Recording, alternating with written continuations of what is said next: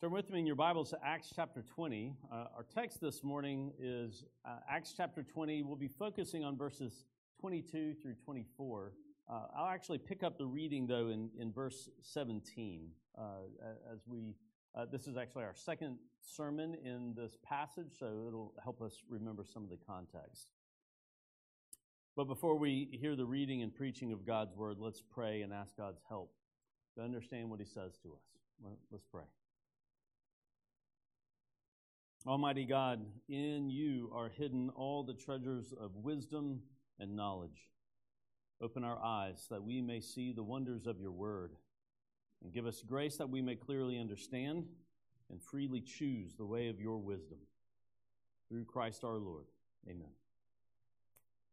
Acts 20, picking up in verse 17. Now from Miletus he sent to Ephesus, and called the elders of the church to come to him. And when they came to him, he said to them, You yourselves know how I lived among you the whole time from the first day that I set foot in Asia, serving the Lord with all humility and with tears and with trials that happened to me through the plots of the Jews. How I did not shrink from declaring to you anything that was profitable, and teaching you in public and from house to house, testifying both to Jews and to Greeks of repentance toward God and of faith in our Lord Jesus Christ. And now, behold, I am going to Jerusalem, constrained by the Spirit, not knowing what will happen to me there, except that the Holy Spirit testifies to me in every city that imprisonment and afflictions await me. But I do not count my life as of any value, nor as precious to myself, if only I may finish my course and the ministry that I received from the Lord Jesus, to testify to the gospel of the grace of God. This is the word of the Lord. Thanks be to God. Kids, 5th grade and below, you can come up and join me.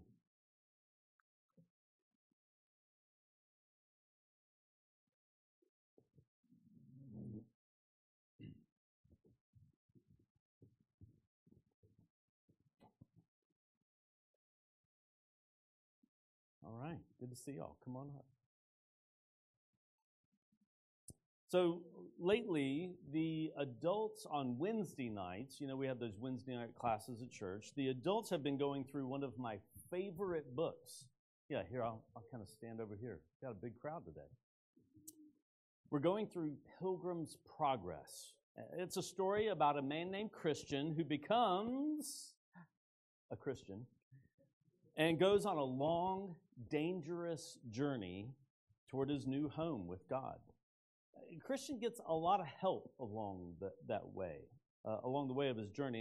And one of the big helps comes from a house where a man shows him scenes, kind of like little miniature plays that act out important lessons for him, things that will encourage him and things that will make him wise as he goes.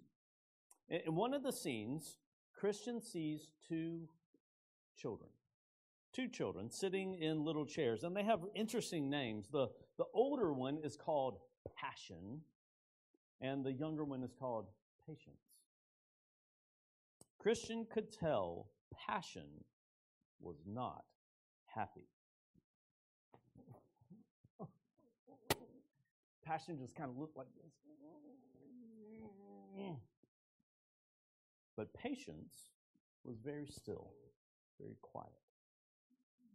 So Christian asked, why is Passion so upset? And he was told, oh, well, both kids were promised some really good things at the beginning of next year, but Passion wants it all now. Patience is willing to wait. Well, just then, somebody came up and gave to Passion everything that he had wanted, toys and money and buckets of candy. I mean, just candy everywhere. And do you know what he did? He grabbed all of it, and his face lit up. He was so happy, and he began to laugh a nasty, terrible laugh, laughing at Patience with Passion's mouth just full of candy flying out. He was making fun of Patience because Passion had everything that he wanted, and Patience still didn't have any of it. But after just a little while, Christian kept watching the scene, and he saw that everything that Passion had just enjoyed was gone. Gone. He had nothing left. But Patience was still looking forward to all the good things that were going to come to him. What do you think is the point of that scene? What was that supposed to teach?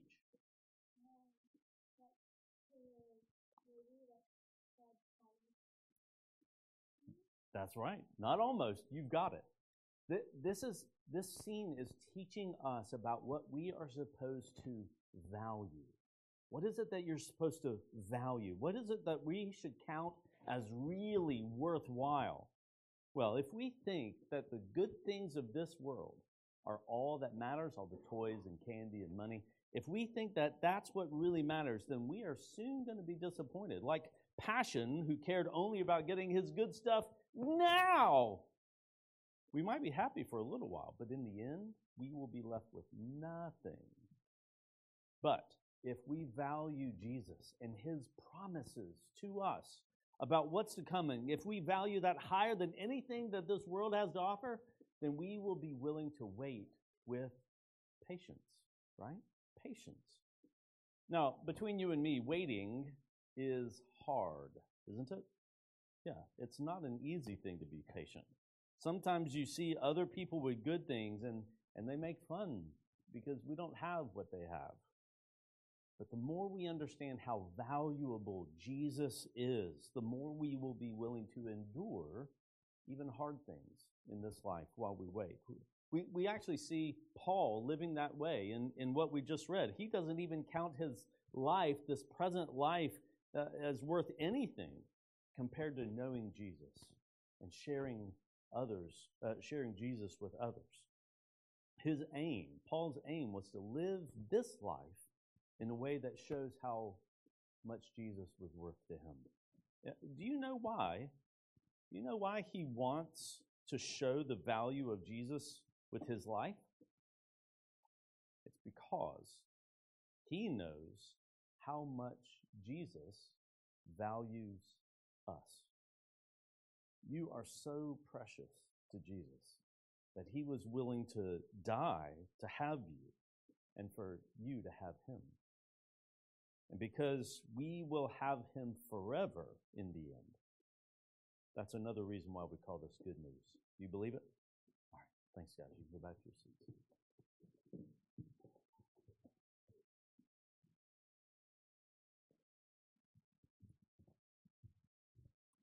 Well, turn in your Bibles, if you haven't already, to this passage, because this passage helps us to see what Paul valued, like I was telling the kids. And in fact, it's telling us both what he discounts and what he counts as truly dear to him. He's saying all of this because as he leaves the Ephesian elders for the last time, he wants them to learn to treasure the same things as him, just as his reflection on his past ministry among them, which is what Philip talked about last week. That was verses 17 through 21. Just as that was meant to model the way that they should minister in his absence, here he is modeling the values that will guide their work of shepherding God's church in Ephesus. It's in verse 24. Look there. Paul says, I do not account my life of any value, nor as precious to myself, if only I may finish my course and the ministry that I received from the Lord Jesus, to testify to the gospel of the grace of God. So notice there both what he discounts and what he counts as truly worthwhile. First, he discounts his earthly present life. Literally, he says, I do not consider my life worth a single word. There is no grasping for wealth or reputation here. He isn't desperate for any certain someone to love him or even like him. He just isn't wrapped up in the here and now of his time on earth to live as if this is all that there is. Now, I do want you to understand something. He is not saying that his life is trash. It's just that he is doing a comparison and then making a decision based on his appraisal. Just like you might give me a choice between broccoli and a brownie, and I will pick the brownie every single time. I might even throw the broccoli at you. So Paul is setting his life in this world next to something else and saying, this life is not nearly so sweet as what I really love. And so what is it? That by comparison outshines his earthly life by far. Well, we hear it in the second half of that verse. What he really loves is not this life, but the Lord himself and the mission that the Lord gave Paul to do. If only I may finish my course and the ministry that I received from the Lord Jesus, Paul says. It's like he's saying, it's not important to me whether I live or die. It is, however, important that I complete my mission because Jesus himself gave it to me. And I love the Lord who showed grace to somebody like me. Paul values the Lord and his mission far more than his own life. He's not putting on a show for the Ephesian elders. We hear him speak like this elsewhere too. To the Philippians, he writes about the comparative worthlessness of his life against the value of knowing Jesus himself. He says, whatever gain I had, I counted as loss for the sake of Christ. Indeed, I count everything as loss because of the surpassing value, the surpassing worth of knowing Christ Jesus my Lord. For his sake I've suffered the loss of all things and count them as rubbish, scupulon for you Greek scholars, in order that I may gain Christ and be found in him. Paul valued knowing and having Jesus above everything else. And so, all throughout his letters, Paul also rejoices in the work Jesus gave him to do. He talking about his ministry while simultaneously fulfilling it to Timothy as well as to the Christians in Colossae, Galatia, Ephesus, Corinth, and Rome. And in all of his letters, you can hear how deeply Paul valued his work. The work that the Lord had given him to do, accomplishing it and finishing well, was more important to him than life itself. What do you count as valuable? There are ways to find out. What do you get angry about? Your anger is probably telling you that something that you feel is really important is threatened. Or what terrifies you. Whatever you are afraid of losing or not getting, whatever you're afraid will happen to you or your family, that fear is so strong because something or someone you highly treasure feels like it's at risk. Or follow the money. What do you most easily spend money on? That's pointing you toward what your heart truly cherishes. Or what about your words? What about your words to your family and friends? What about your words that you say to yourself? What do those words say you believe is most important?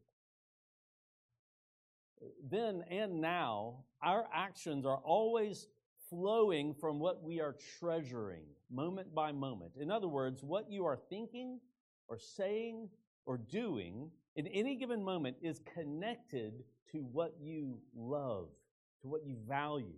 It is flowing from what your heart cherishes. So here I think it's helpful to ask, what does it look like when a person's most treasured thing is not this life at all, but rather Jesus himself and the missions that he has given to us? What does that look like? What did it look like in Paul's life, and what could it look like in your life? Well, in this passage, we see a couple of ways that a high estimation of Christ and his callings on us get displayed in real time. First, we see bravery. Bravery in the face of danger and uncertainty. And second, we see an active eagerness to do the job that's been given. First, bravery. Second, an active eagerness. Let's look first at bravery. Paul's bravery in the face of danger and uncertainty. Look at verses 22 and 23. He talks about not knowing what will happen to him. There's uncertainty because he does not know exactly what awaits him as he goes to Jerusalem. But while he doesn't know details, nothing specific, he is aware of the danger because he does know in general what to expect. The Holy Spirit assures him that imprisonment and afflictions are what's waiting for him there. We find out a little later that the Spirit has revealed these things in every city, he says, probably through encounters like what we're going to see in the very next chapter, where a prophet comes to Paul and symbolically acts out his arrest in Jerusalem. God was giving him the heads up about what to expect generally, and it was dangerous. Now, when you and I have a sense of foreboding about something, whether it's coming out of our own imagination or it's based on our experience, when we have a sense of foreboding about something, we tend to avoid it, right? If I need to have something as small as an unpleasant conversation with someone, I have a hard time dialing their number and hitting call. When our minds forebode danger and our hearts fear what might happen, we often get paralyzed like that. But I want you to look at Paul. Despite the danger and uncertainty, Paul is still going to Jerusalem. He says he is constrained by the Spirit to go there. That phrase, constrained by the Spirit, it could mean two things. It could mean either the Holy Spirit is binding him, or possibly his own spirit is making him feel like this journey to Jerusalem is something he simply must do. I think based on the context and what we know of Paul, my guess is that he feels transcendently bound to go. God is constraining him to go. But either way, there was nothing for it. There was no way around it. But because he values Christ and his calling above life itself, he is free from a paralyzing worry. He's bravely, boldly going to keep going, even though he knows he's walking toward pain. What we see in Paul is exactly the same thing we saw in Jesus when he, knowing what suffering awaited him in Jerusalem, Luke 9 tells us he set his face to go there. There was no running away from the hardship, but rather there was a movement toward what he valued most, even if that meant hardship, even if that meant suffering. Now, for you and me, we haven't been told what's going to happen to us, not specifically anyway. I've never had a prophet come to me and symbolically act out what was going to happen to me next week. Not once. We are in the dark about a lot of the details of our lives. Now, as one pastor said, it is good for us to be kept in the dark concerning future events, that we may be always waiting on God and waiting for him.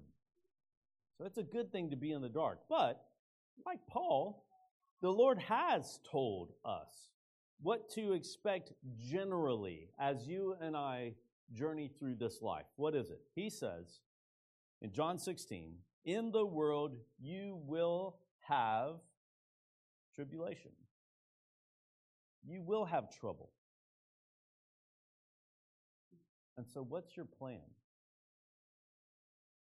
How do you want to respond? No, Jesus isn't calling you to go to Jerusalem. That was his call on Paul. That's not his call on you. But he is calling you into some very difficult situations. Maybe yours is a difficult marriage or some other relationship with a difficult person. Maybe you are expecting pain at work. Maybe you feel like the Lord wants you to do or say something that seems impossibly costly, emotionally or relationally dangerous. Maybe he is not calling you to really do anything except to just endure. You have something to bear, not to change. You are aware the Lord has something for you to do, but it feels overwhelming. And in the face of hardship and suffering, are you going to move toward what you value, or are you going to move away from it? Will the danger and uncertainty take your heart and paralyze you? Will it make you look for a way out? Will you look for a way to escape the pain, or maybe at least numb it for a little while? Or will you move toward Christ in faith? Will you move toward obedience to do a hard thing bravely? Will you be free from worry because of the surpassing value of Christ and doing what he is giving you to do? A wise person once wrote, "Dark times lie ahead of us, and there will be a time when we must choose between what is easy and what is right."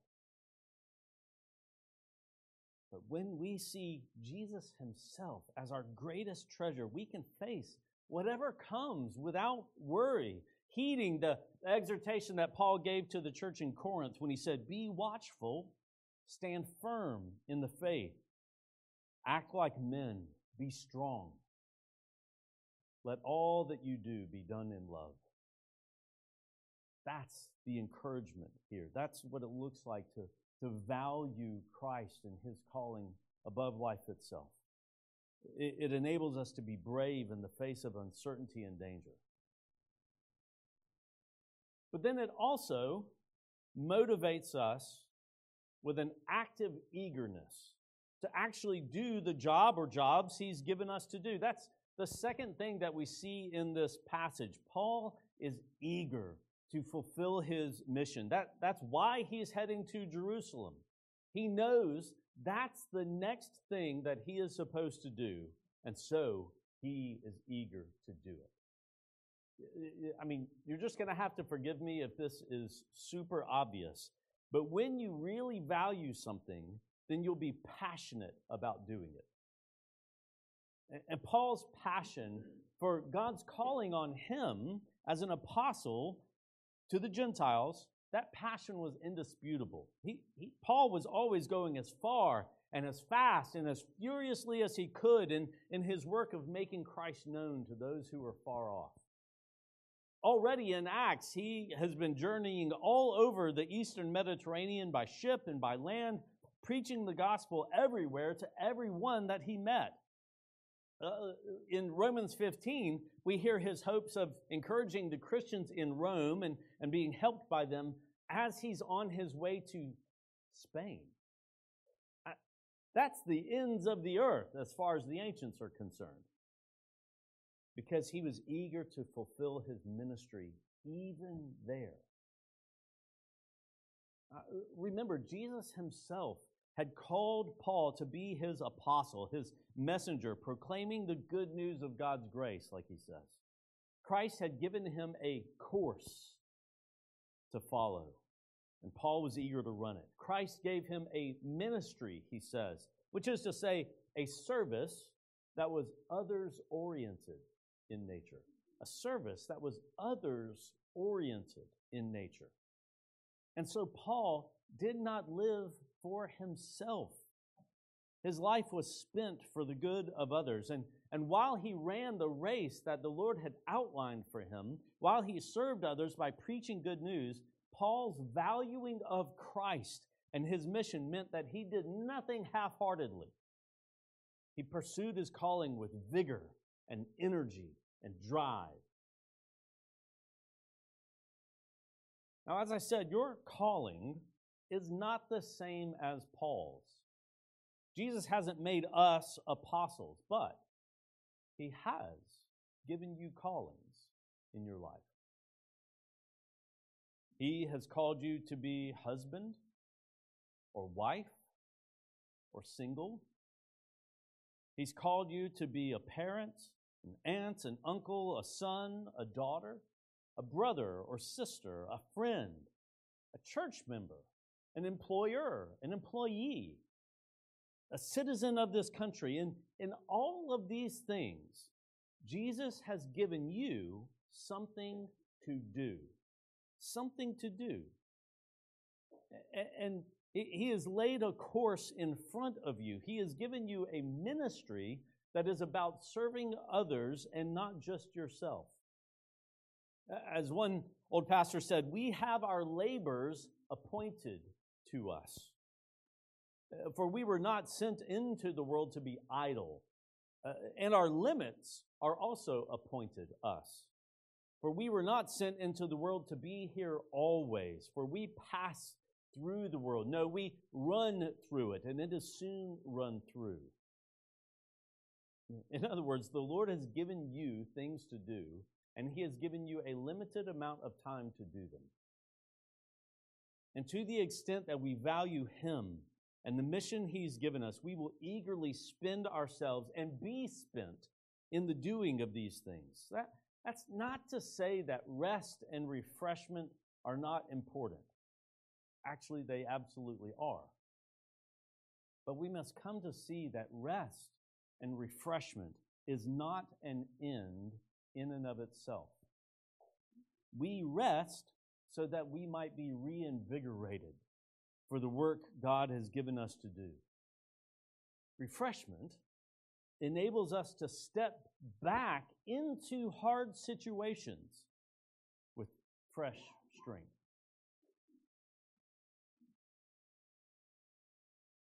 So far, we've seen that valuing Jesus and the work he has given more than life produces bravery in the face of danger and uncertainty, as well as eagerness to fulfill our callings. Those are both true, but at this point, we have to do some reflection. We have to ask the question, why don't we live like that?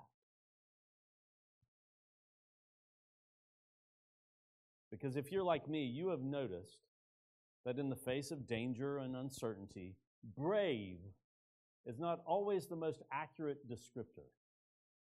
Chicken or panicky might be more apt. And when it comes to fulfilling the callings that Jesus has put on to me, eagerness is often eaten away by distractions, by competing loves that dampen zeal because they divide loyalty. Why is it that we struggle so much with fear? Why is it that fervor fades and Christian devotion dwindles? You can probably sense now that it has something to do with what our heart is valuing at any given moment.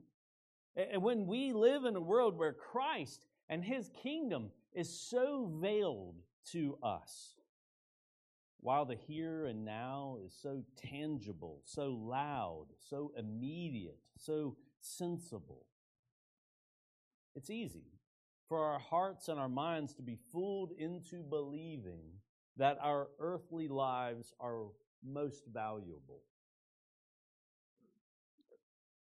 The struggle is not anything new for human beings. Ever since our first parents put a higher value on having that forbidden fruit over enjoying God and life with Him, the life they already had. Ever since then, human beings have gotten our values all wrong. We love creation more than the Creator.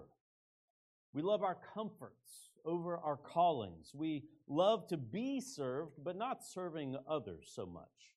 We are eager to finish our meals, but not to finish well the course God has set before us. We have to say that we live that way because we value ourselves. Our lives are terribly precious to us. And if you, with me, if you sense the wrongness of that, if you acknowledge that you aren't the center of the universe, even if you struggle to keep God at the center of your heart, then how can we learn to value the Lord and His calling on us above our very lives? How can the Lord and the mission that He's given become so precious to us that we can honestly say, I don't account my life of any value, nor as precious to myself, if only I may finish the course and the ministry that I receive from the Lord Jesus Christ? I think it's profoundly simple. We must return again and again to the very message that Paul preached. We don't have to cling to our lives as precious, because in the gospel of the grace of God, which is a beautiful summary of everything that Paul ever wrote, in the gospel of the grace of God, we learn just how valuable we are to God, that our lives are to God. In the good news about Jesus, we see just how precious we are to Him.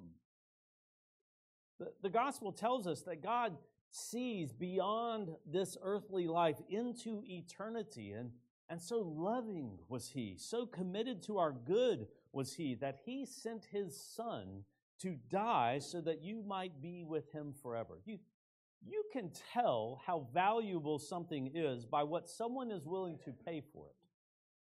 And so, how much is your life worth to God? It's worth the lifeblood of His own Son. That's love.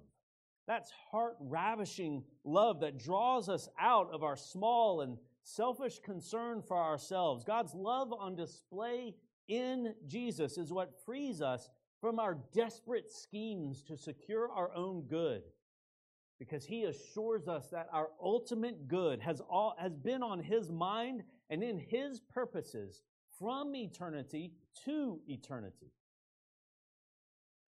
But that good news of the grace of God in Jesus, it does more than transform what we value, as we see Jesus Himself eagerly fulfilling the mission that God had given Him. Jesus' zeal never flagged. He was always about His Father's business, even though He knew it meant suffering.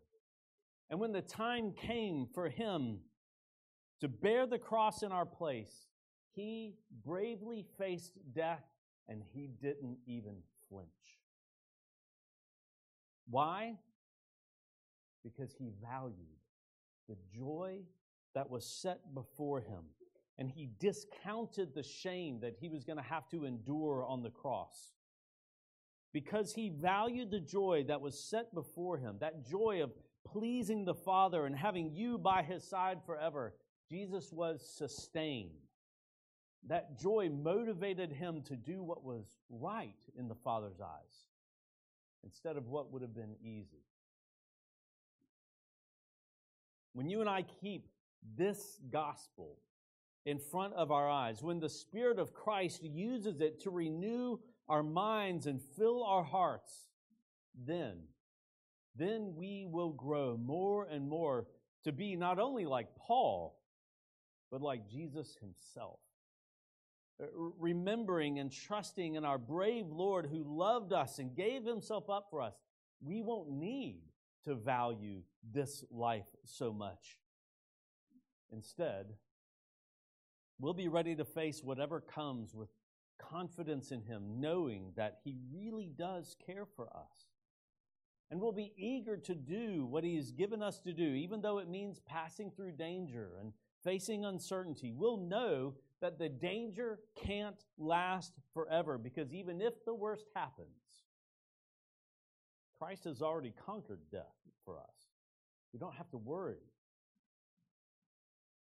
We can look at our uncertain futures without worry, because we might not know what the future holds, but as it's said, we know Him who holds our future in His hands.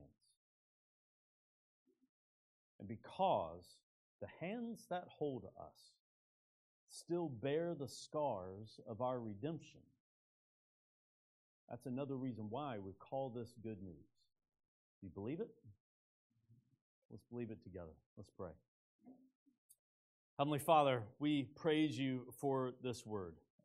We praise You that through Paul and through other faithful servants, the gospel of Your grace has been made known to us. And in the face of our Lord Jesus, we see just how precious we are to You. Father, we do ask now that You would fill our hearts and renew our minds to walk through this world in light of this gospel, that we would be unafraid, that we would be brave in the face of danger, and we would be eager to fulfill the callings, the jobs that You have given us to do. Help us, Father, we pray.